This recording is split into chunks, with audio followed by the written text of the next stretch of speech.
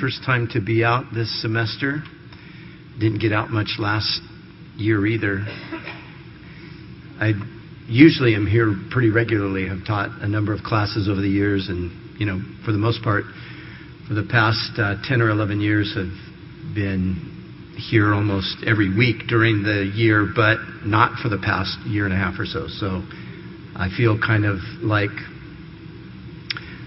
I've been missing out on a lot. I keep hearing little things here and there, and I think, oh man, I got to get out to the Bible college, and then, hey guys, can I come out and speak? Oh, maybe someday, we'll see if we can work you into the schedule, they said. So finally, the day has arrived, and here I am. So it's great to be with you, and Dave is very gracious. He's very kind. But, keeping our eyes on Jesus is something that we definitely have to do. Do you guys know the word ubiquitous? You know what that word means? Ubiquitous means, it's kind of like omnipresent. It means everywhere at the same time. I've nicknamed Jeremy Reese the ubiquitous Jeremy because everywhere I go, Jeremy is there. I see him everywhere. I've seen him. This is like the second or third time I've seen him in the past week or so. And it's unplanned, totally unexpected. He's just always there. So it's kind of like the Lord, he's everywhere. And he dresses really cool too, especially with his pants tucked into his rain boots. I really like that. Okay. So here we are, and what I thought I'd do today, and I do this, somewhat frequently, especially for those that I've not met before and maybe a new class that's coming in, is I like to talk about spiritual warfare. And so I think we'll do that today. How many of you are here? This is your first semester. How many of you? Oh, great. All right. That's awesome. How many fourth semester students do we have? Okay. So you guys know me, right? A few of you fourth semester guys, you've been around. Well, good. Great to see so many new faces. So we're going to turn to Ephesians chapter 6. I'm sure you have your Bible with you. And I'm going to read from verse 10 through verse 18. And then we'll talk about this important subject. And I think what, probably is going to happen, and I think it will be good and helpful for you, is you're going to realize that some of the stuff that's been going on, some of the stuff you've been going through, some of the stuff that's been swirling around in your head, you're going to realize, wow, that is what that is. That's spiritual warfare. Because one of the things about the devil is that he's subtle, and he disguises himself, and he sort of hides behind things, and we don't always realize that he's the one who's at work, but he's there. And what a study like this does is it exposes the fact that he's there, and so it gives us an understanding of what's going on, and then as we get an understanding of what's going on, of course, then that helps us to be able to combat it. If I don't realize that I'm being attacked, I don't know how to defend myself, because I'm not even aware that that's what's going on. But when the lights go when the lights go on, and I realize that, man, this is a spiritual attack, then that enables me to strengthen myself and really realize that I'm engaged in this battle, and I've got to learn how to fight it. When I was a young Christian, I remember, having been a Christian for a while, and everything was great, and the whole thing was so exciting, this new life in Christ, and going to Bible studies and sharing the gospel with people, and being in prayer meetings and meeting all kinds of new people, and serving the Lord. And it was all great. It was all exciting. But then something happened. And just kind of suddenly, out of nowhere, there was just like this cloud that just sort of came and hovered over me. This dark cloud, this kind of depression, and, this feeling of sort of agitation and a little bit of anxiety. And I remember like, wow, what is this? And I'd never heard of spiritual warfare. That those words had never been spoken to me by anybody. Didn't even know that such a thing existed. And I was talking to a guy at a Bible study one night, and I just happened to say to him, man, I just everything was great, and then all of a sudden, it described to him what was going on, and he just looked at me and goes, that's spiritual warfare. I said, wow, what's spiritual warfare? He said, well, that's, as Christians, we're in a battle, and the devil comes and attacks us. And so the light went on for me, and from that point forward, although it didn't necessarily, take everything away, at least I knew what was going on, and I knew that there was a way to combat it. So that's what I want to pass on to you guys today. So Lord, we pray that you would open our hearts to receive from you today wisdom and understanding and, Lord, discernment, to be able to recognize the enemy's hand and to know how to combat that, to know how to resist and to stand against the wiles of the devil. So that's our prayer. Guide us now, we ask in Jesus' name. Amen. Okay, verse 10. Finally, my brethren, be strong in the Lord and in the power of his might. Put on the whole armor of God, that you may be able to stand against the wiles of the devil.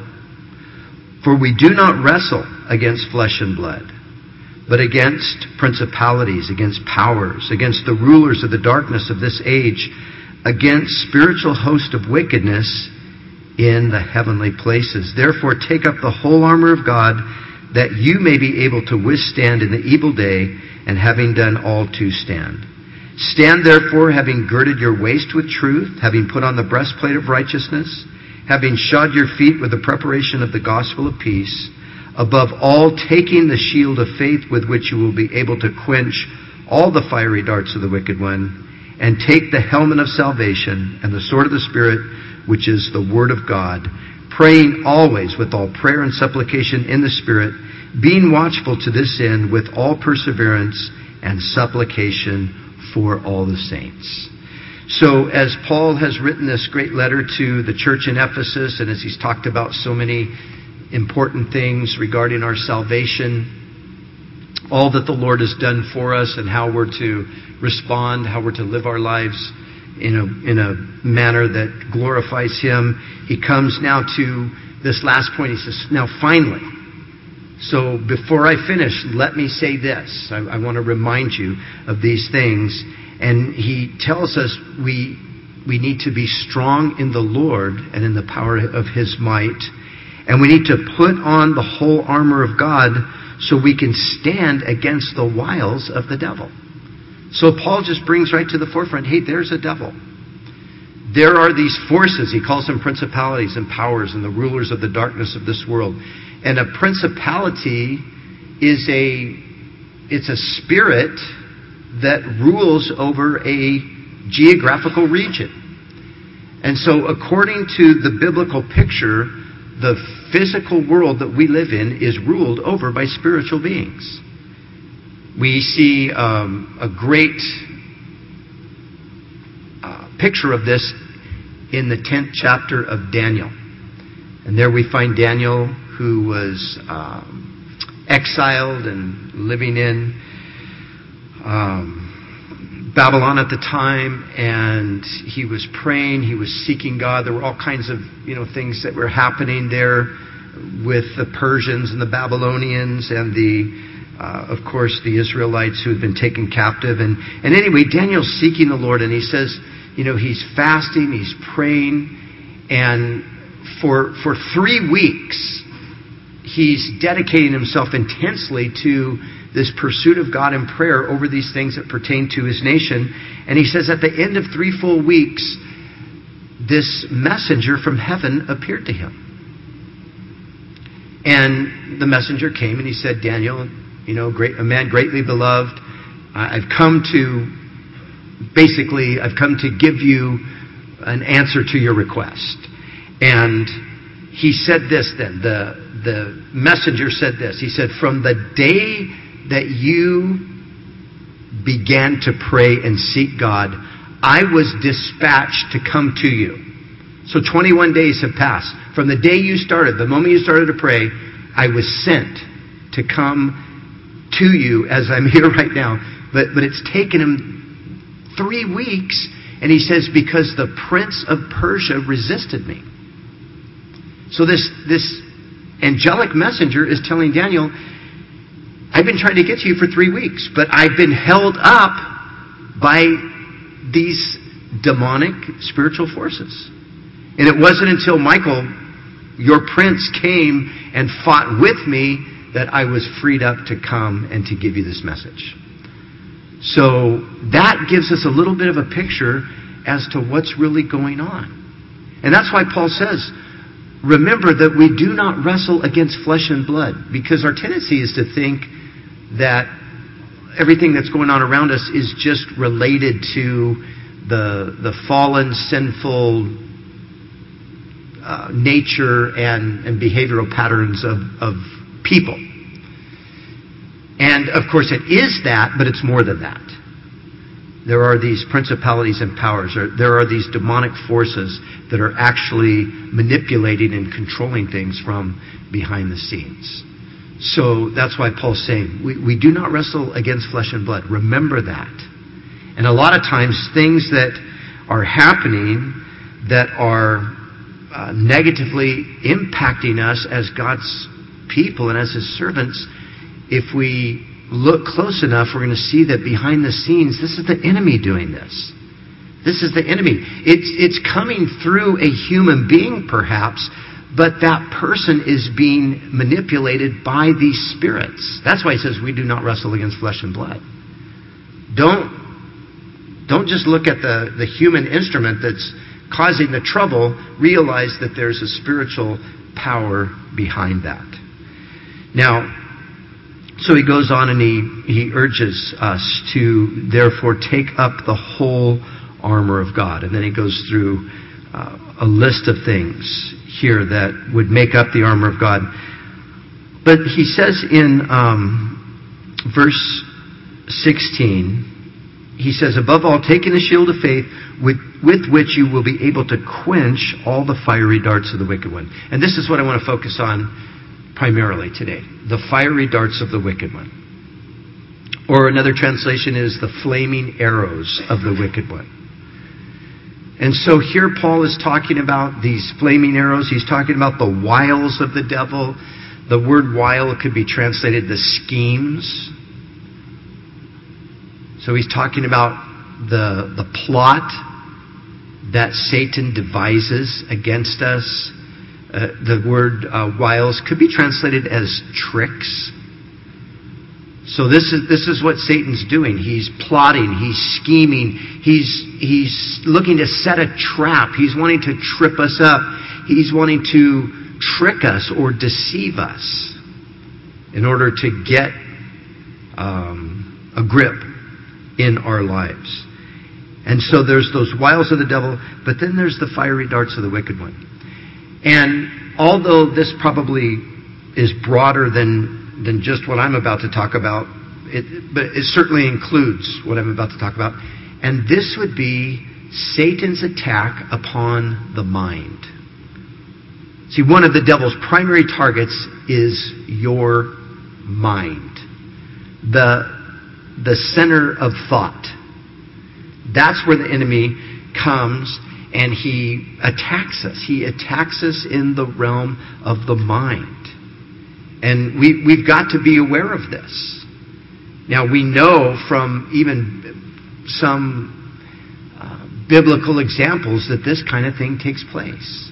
Back in the Old Testament, we see David, at a certain point, he does something that he was forbidden to do as a king. He was forbidden to number the people.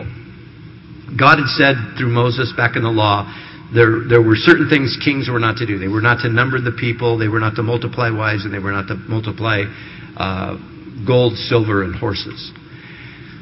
And so it was just something that the king wasn't to do. They weren't to number the people. But David, it says, he called his general Joab, and he said, I want you to go out and number the people.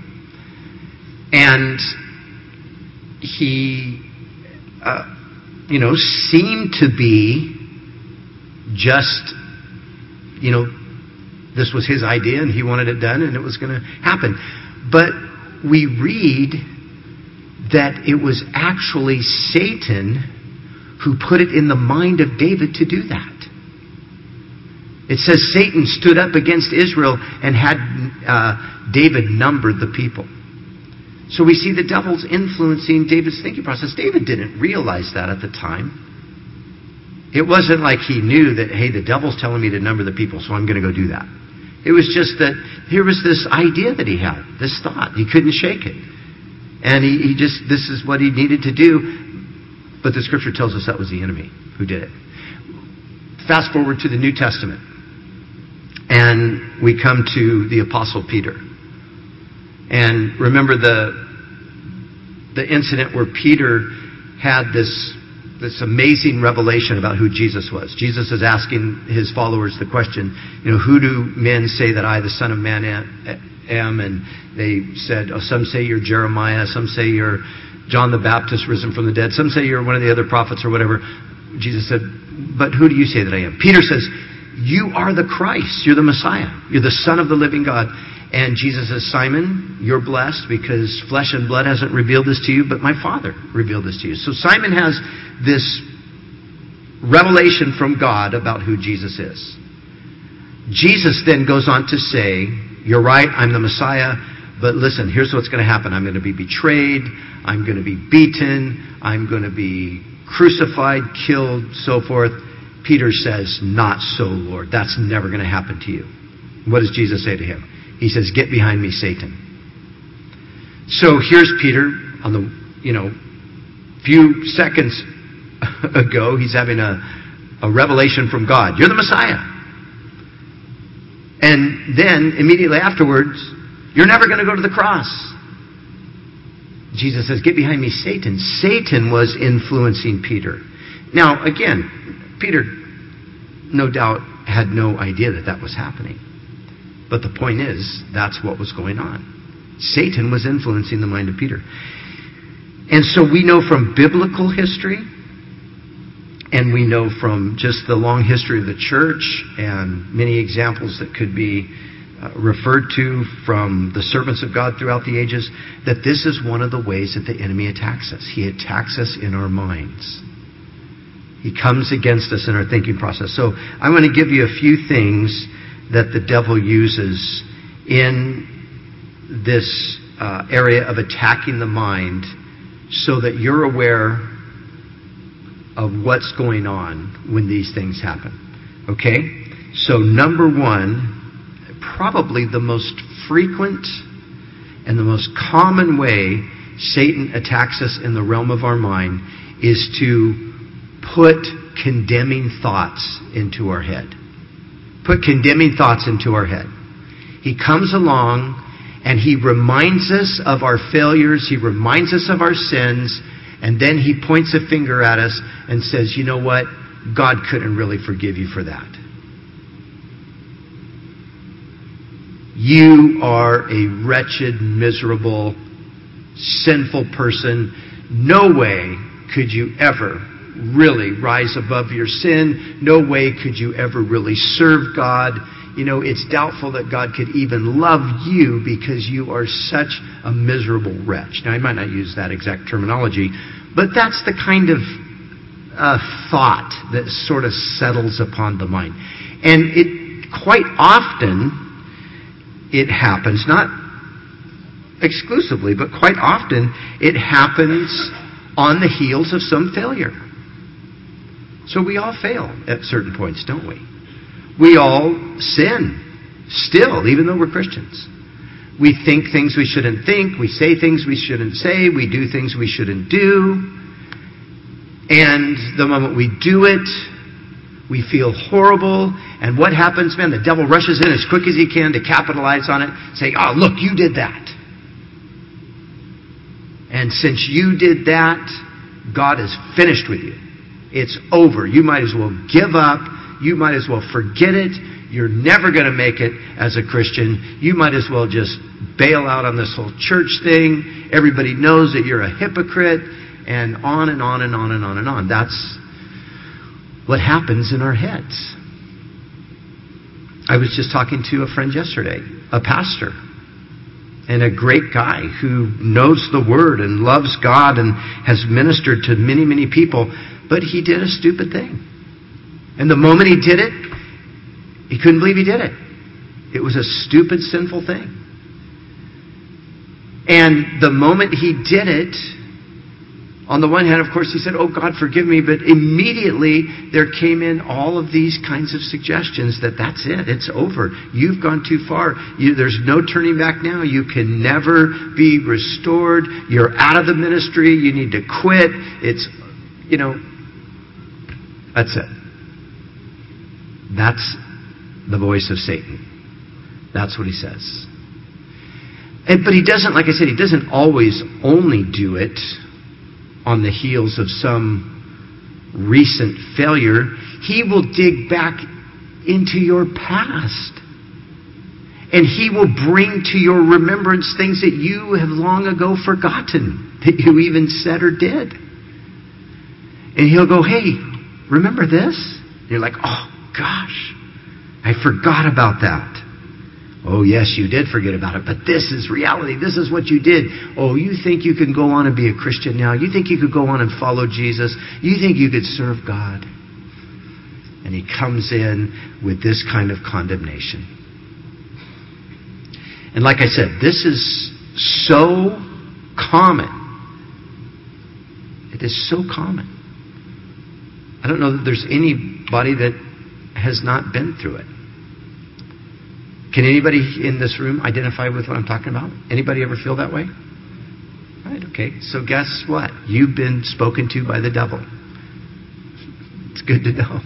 It's good to know that it's not God speaking to you, because that's what the devil wants you to think. He wants you to think that this is what God is saying to you. He wants you to think that God is the one who says, "Hey, it's over. You blew it, man. There's no recovery from this. You are on the shelf. Don't even try to advance from here." That's what he wants you to think. So how do we combat that? Well, there's one great statement in Romans chapter 8, verse 1, that deals the death blow to that whole thing. And this is it. "There is therefore now no condemnation to those who are in Christ Jesus." There's no condemnation. So if you're getting condemned, know this, it's not Jesus who's condemning you. Paul goes on in that 8th chapter and he asks the question. He says, "Who is he that condemns?" He said, "It is Christ who died, who rather is risen from the dead, and he's at the right hand of God making intercession for you." Paul's saying, hey, Jesus isn't condemning you. He's actually praying for you. He's interceding for you right now. So who is it that's condemning us or seeking to condemn us? It's Satan. But the good news is that there's no condemnation for those who are in Christ Jesus. And if we confess our sins, he's faithful and just to forgive us our sins and to cleanse us from all unrighteousness. And as I was talking to my friend yesterday, I said, "Look, the moment you did that, did you repent? Did you confess your sin?" He said, "Yes, that very moment." "Okay, then guess what? You're forgiven." The moment we confess, the moment we repent, God forgives us. And he doesn't bring it up. If it comes up again in the future, it's not him bringing it up. It's the devil that's bringing it up. So be aware of that. Understand that that's the way the enemy works. And don't let him lay this guilt and condemnation on you, and don't let him drive you to that place of wanting to just give up over that. I had a girl in my office quite a few years ago. And sweet girl, she came in and she just had in her mind this idea that God couldn't love her, that her sins had just excluded her from ever being able to really, know the Lord or be loved by him or experience him or whatever. And I'm talking to her and I'm trying to get at, okay, so is there any specific thing? And with her, there wasn't really any. It wasn't like at some point she did this horrific thing and she could just never get over it. There wasn't anything specific. It was more just sort of a general feeling like this is just the way I feel. And I said to her, I said, you know what? Listen. I said, I want you to hear me on this. I said, I am a dad. And I have, and I used one of my daughters as an illustration. I said, I have this daughter. And this daughter of mine can be naughty. She can be really naughty. But I said, there has never been, even in her naughtiest moment, there has never been 1 second that I haven't absolutely loved her. I absolutely love her. Even when she's naughty, I still love her. And I said, now listen, Jesus said this. Jesus said, if we who are evil know how to be good to our children, how much more our Heavenly Father? So I said, look, I want to tell you right now, God is not mad at you. He's never been mad at you. He loves you. He's loved you unceasingly. Now, I don't know if that ended up helping her in the end or not. But that's the truth. And maybe somebody here needed to hear that today. That's the truth. God loves you. And He's not condemning you. He doesn't condemn us. Grace is what He does to us. He bestows it upon us. And sometimes you'll say, well, yeah, I know God has grace, but I really sinned. Well, what the heck do you think grace is for? Think it's for like fake sins? Or like little tiny sins? Or not really like real sins? No, grace is for sin. Like big sins, like every sin, like horrific sins. That's what grace is for. Because Jesus died for all of those sins, regardless of what they are. So who is He that condemns? It's not Christ. And if God is for us, who can be against us? Satan can throw these things at us, but don't let them stick. Blow them off. I don't receive that. I don't believe that. I believe that there is no condemnation for those who are in Christ Jesus. So, number 1, condemnation. Secondly, the devil sometimes will come along and he will try to plague us in our minds with doubt. He'll try to get us to doubt everything. He'll try to get you to doubt everything from God's existence to the truth of God's Word to who Jesus is and what He did, right down to God loving you.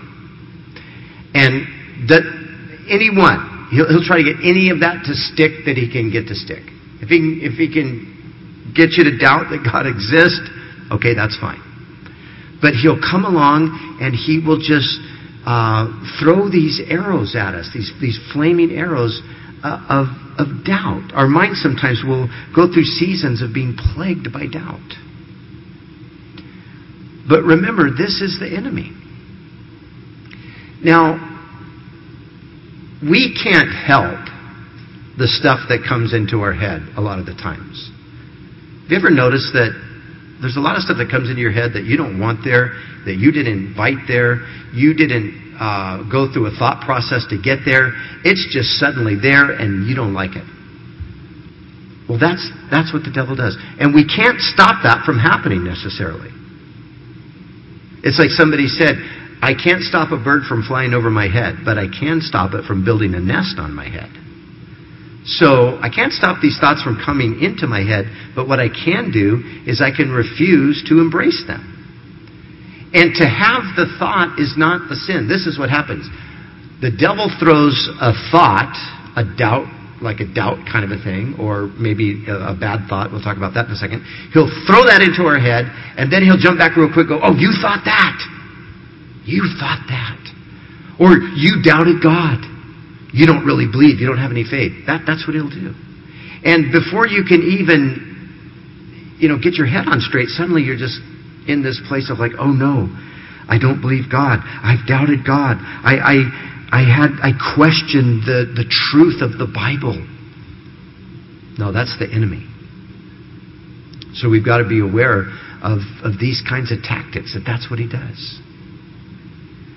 And I can tell you guys, personally, I have been tempted to doubt everything there is to believe about God. I have been tempted to doubt it. I've gone through seasons where my mind has just been bombarded with the temptation to doubt.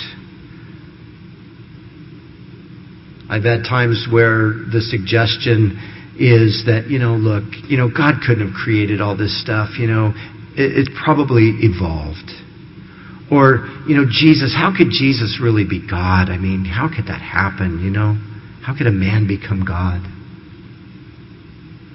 And when in my early days as a Christian, a lot of these things, as I was attacked by them back then, the good thing about it is they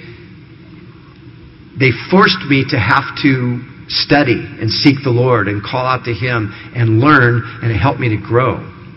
But it wasn't necessarily a fun process. It was a fight. It was a battle.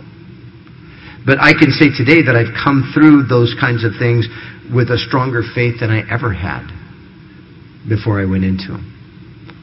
So remember, doubt is not a sin. It's just a temptation. And God, here's the wonderful thing about God too. The God of the Bible He's not insecure at all. He's not temperamental. If you have a little doubt, He doesn't go, oh, I saw that doubt. Oh, you doubted me, huh? All right, well, you just get out of here. Because I don't tolerate that. That's not the God of the Bible. The God of the Bible says, come, let us reason together. If you come to the Lord and say, Lord, I don't know, gosh, creation, did you really create 6 days? All that, Lord, is that really? You come to God, you can talk to Him about that. You can express to Him your doubts. And you can say, Lord, would you help me with this? And you know what? He'll do it. He'll show you. He'll teach you. He'll bring you along in your understanding. He says, come, let us reason together. So, realize that. The temptation to doubt is not the doubt. It's only when we embrace it, lay hold of it, begin to act upon it, that's when, of course, it becomes a problem. That's when it becomes sin. So, we've got condemnation, doubt. Another thing that the devil will try to trip us up with is fear. He'll try to get us to fear. He'll threaten us with evil consequences to obedience to God. Man, if you really give your life all the way to Jesus, do you know what He's going to make you do? Do you know where He's going to send you? Do you know how horrible it's going to be there? And in your mind, it's like, oh no, I never wanted to go to the jungle. I've heard about those giant rodents and those massive spiders, and oh God. That's a girl, of course, that would be saying that, right? Well, my daughters anyway. But he tries to strike fear in us to keep us out of the will of God. And we've got to recognize that that's what he does. He threatens evil consequences for obedience to God. If you do this, if you really follow the Lord, you know what's going to happen? You're going to lose all your friends. Those people are going to hate you. They're going to mock you. They're going to disown you. Or what? Those kinds of things. Or something horrible is going to happen to you. Or something horrible is going to happen to somebody you love. I remember years ago, I was just literally on my knees. I was a young pastor at the time, and I was on my knees, and I was praying, and I was just, Lord, I'm giving you my life. I just want you to take my life, and, just this kind of thing. And all of a sudden, in my mind, like a lightning bolt shot into my mind, if you do that, your kids are going to die. And man, it like stopped me in an instant from praying. It's like, what? And, I was able to get my composure and realize, well, that is so demonic. But that's the kind of thing Satan will do. Don't give yourself over to God entirely because you don't know what's going to happen. I like to tell this story because it illustrates it really well. But there was a man back in the 1700s named John Wesley. You guys will hear about him at some point or another here in the Bible college. He was a great evangelist in England. And Yet, when he was called into the ministry, he went through this season of absolute fear that he would die if he took up the call. And there was another man who was his colleague in ministry at this point, and God was beginning to work, and there was a great revival that was breaking out. And this other man, George Whitefield, he had to leave England for a season to come to what were the American colonies at the time. And so he went to Wesley and he said, "Can you stand in for me with the ministry?" They were preaching at the time to like 10,000 people that would gather together in fields to hear the gospel. And so the minute the invitation came from Whitefield for Wesley to take up that ministry, Wesley was stricken with a fear that if he took up the task, it would mean certain death. And so he refrained from committing. And he went to the Bible. And he did a stupid thing. He did one of those things where he just closed his eyes, flipped through the Bible, and then stopped, put his finger somewhere, opened his eyes and read it. And on 3 different occasions when he did that, every single passage seemed to say the same thing. Basically, yeah, you're right, you're going to die. And then he went to his friends. "This is what's going on. This is my fear. What do you think?" "Oh man, don't do it. God's showing you you're going to die." But it just kept coming up over and over again. And Whitefield kept pressing him. And finally, Wesley threw up his hands and said, "If I die, I die." He just had to take the call. Well, he was 45 years old at the time. He did die when he was 92. So he died like everybody will, but it wasn't for about 50 years. But here's the deal. During the next however many years it was, one of the greatest movings of God's Spirit in the whole history of the world took place, and he was one of the key figures in that. Now somehow, I don't know how, somehow the devil kind of could foresee what was going to happen. He could see in the spiritual realm that God was moving, that people's hearts were being prepared, and that God would send out preachers, and he somehow knew that this guy was going to be involved, so he tries to stop it before it can ever get going. And Wesley almost succumbed to it. But he finally just yielded to the Lord. So expect those kinds of things to happen. As you try to follow the Lord, as you go forward with Him, as you seek to do His will, don't be surprised if suddenly you're overcome with fear about certain things. The enemy will try to intimidate you and keep you from moving forward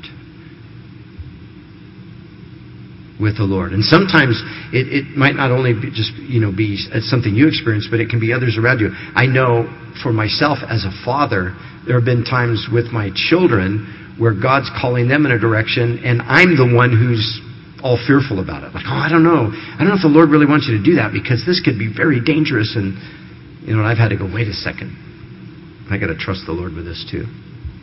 So, one of the devil's fiery darts to intimidate us by fear. And then, real quickly, and I touched on it a moment ago, but evil thoughts and imaginations.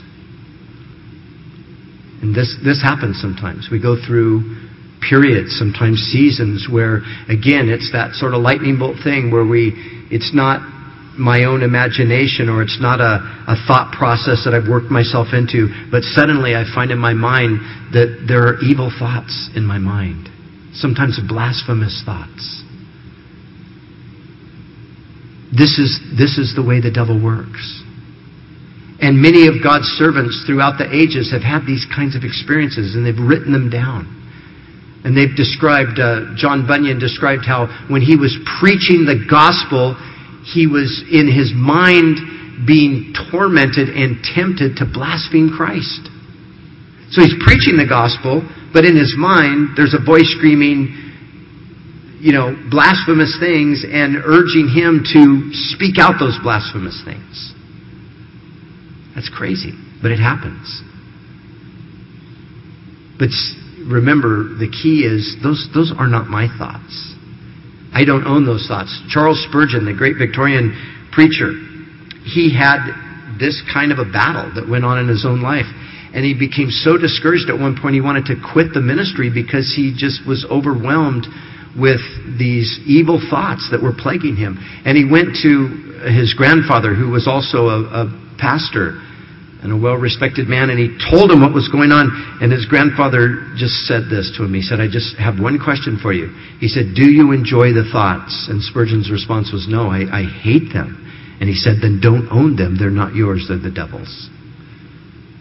And you see, there are times when the devil will do that. He's ruthless. And he will come in at the most sacred moments sometimes to a time of worship where you're there really trying to open your heart to the Lord and really trying to express your love to Jesus. And all of a sudden, there's some blasphemous thought or some sexually perverted image that comes into your mind or something like that. That's the work of the devil. That's what he does. And again, the key for us is, I don't own that thought. No, I'm sorry. I don't own that. That's not mine. I'm not claiming ownership to that. I did not think that, would not think that, hate that thought, and I dismiss it. But again, it doesn't mean that it won't happen again. It does. It occurs. This is the work of the devil. This is the kind of thing he does. And so, thoughts and sometimes even beyond a thought, there's something beyond thoughts, which would be like an imagination, sort of more of a story that kind of develops in your head. And the enemy can do that. He can come and just kind of take you on a little ride mentally and spin a tale and just tell you a story that's essentially evil. And you got to suddenly wake yourself up and go, wait a second, what? No, I reject that in the name of Jesus. And then finally,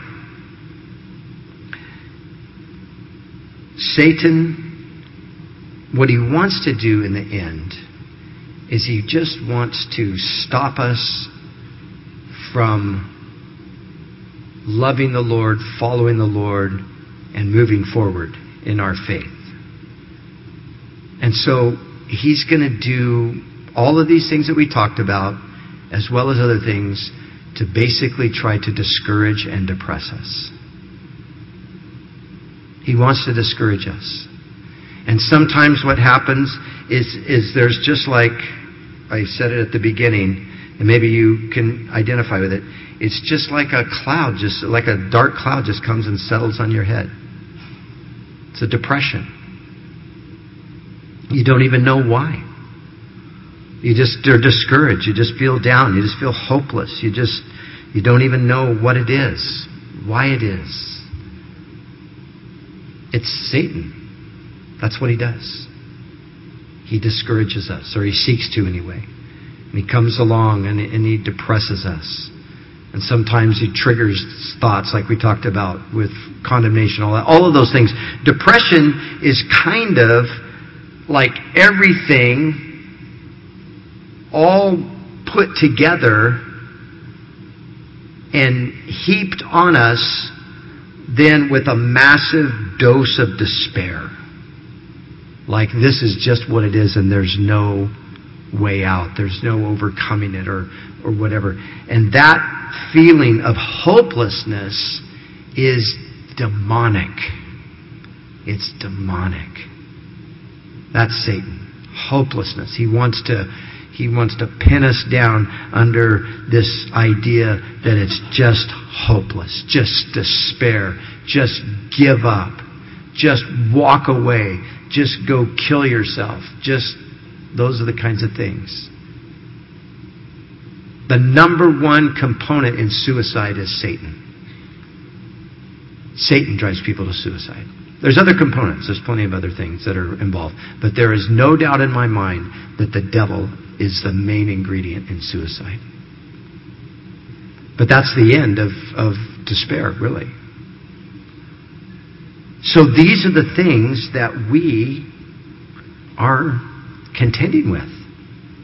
These are the things that you, as God's children, this is part of what we're doing. We are the children of God. We're the servants of God. But what does that mean? It means really that we're in war. We're all enlisted in God's army, whether we realized it or not. We're in a battle. It's a spiritual battle. We do not wrestle against flesh and blood. And our weapons, the weapons of our warfare, Paul says to the Corinthians, are not carnal. You can't fight the devil with human means. They're not carnal, but they're mighty in God for pulling down strongholds. And so what are those weapons? He tells us here, he talks about the armor of God. And the armor of God, just to summarize it really quickly, is essentially just different aspects of the Word of God. Notice he starts with the truth, having girded your waist with the truth. So the truth of God's Word, that's where the armor starts. And then the breastplate of righteousness, the righteousness of Christ that's been imparted to us, the righteous life that God empowers us to live. Those are the things that fight the devil off.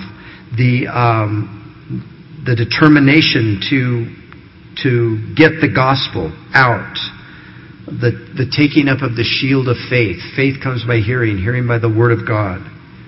And then the helmet of salvation. So these are all different aspects of God's word where we learn from it. We wrap ourselves up in it. And then we are able to advance.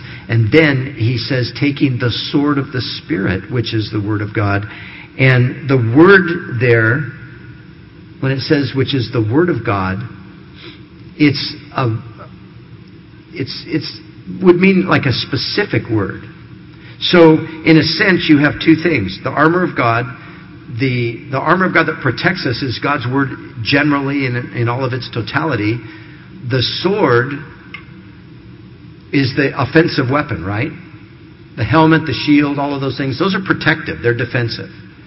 So we defend ourselves by immersing ourselves in the truth of God's Word, just the totality of truth. But we're not here just in a defense posture. We're not here just to hold ground. We are here to take ground. So how do we take ground? Well, that's where we use our sword. We move forward with the sword. And so the sword is the specific word of God. It's God's word for that issue, for that occasion. And the best illustration of this is with Jesus in the wilderness with the devil. Remember how Jesus dealt with Satan? That's a picture of how we're to do it. Satan comes and says, if you're the Son of God, take these stones and turn them into bread. Jesus said, it is written, man shall not live by bread alone, but by every word that proceeds from the mouth of God. You see how the response of Jesus corresponds directly to the temptation of Satan?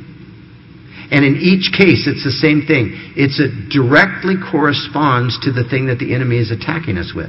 And so that's how we move forward.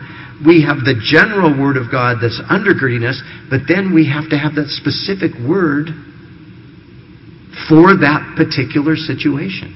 Whether it be a temptation or whether it be the call to advance the gospel. But essentially, the weapons of our warfare that are mighty are wrapped up in the Word of God, in prayer, in being filled with the Spirit, praise, worship. Those are the things that are the weapons that God's given us. And as we immerse ourselves in these things, this is how we become strong, this is how we defend ourselves against the enemy, and this is how we ultimately advance. So, you guys, you might not realize it, because you probably, like most people, you don't think you're real important or very significant, and you probably think, well, why would the devil bother me? I'm nobody. Well, he will bother you because you're a child of God. First of all. Just simply because of that. Because he hates your father and he hates you. So he'll harass you simply because of that. But He will also bother you particularly because you're here doing something that potentially is a threat to His kingdom. You're here growing in your faith and getting yourself equipped to do something for God. And if He can discourage that before you can ever get out there on the battlefield, then He's happy to do that. There's not a single person in this room that He's not interested in. He is interested in discouraging each and every single person here. So don't get fooled into thinking that, well, I'm exempt from this because I'm nobody. No, you're somebody. You're God's child. And so this is real. And like I said in the beginning, some of you are going, yeah, man, I know it's real. I've been going through all the stuff you're talking about. I can't believe that you said that. Well, just know this. That's what happens when you follow Jesus. It is a battle. It's a fight right to the very end. But, most importantly, it's the good fight. We're all ultimately called to fight. Everybody's kind of fighting one way or another, something. But we get to fight the good fight. We get to fight under the leadership of the captain of our salvation, who already won the war. We're just coming along in these little battles here and there and helping clean things up to get ready for the establishment of His kingdom. So may God strengthen you guys and bless you, and may He just really encourage you through these truths, and may you put on the whole armor of God and find yourself being able to recognize when the enemy's at work. And there's so many other things we could talk about, but we're out of time. But recognize when the enemy's at work, and then go back and just apply God's Word, address it with prayer, turn to Him in worship, and see God's blessing that'll come. All right? God bless. Lord, we thank You for this time, and I pray for each and every one of these young men and women here that You would bless their day, enrich them. Lord, guard them. Keep them. Protect them from the evil one. But Lord, we know we're not exempt from the enemy's tactics, and we know that You even allow it at times to strengthen us, because the only way we can learn to fight is by fighting. So help us to be strong in the Lord and in the power of His might. In Jesus' name, amen.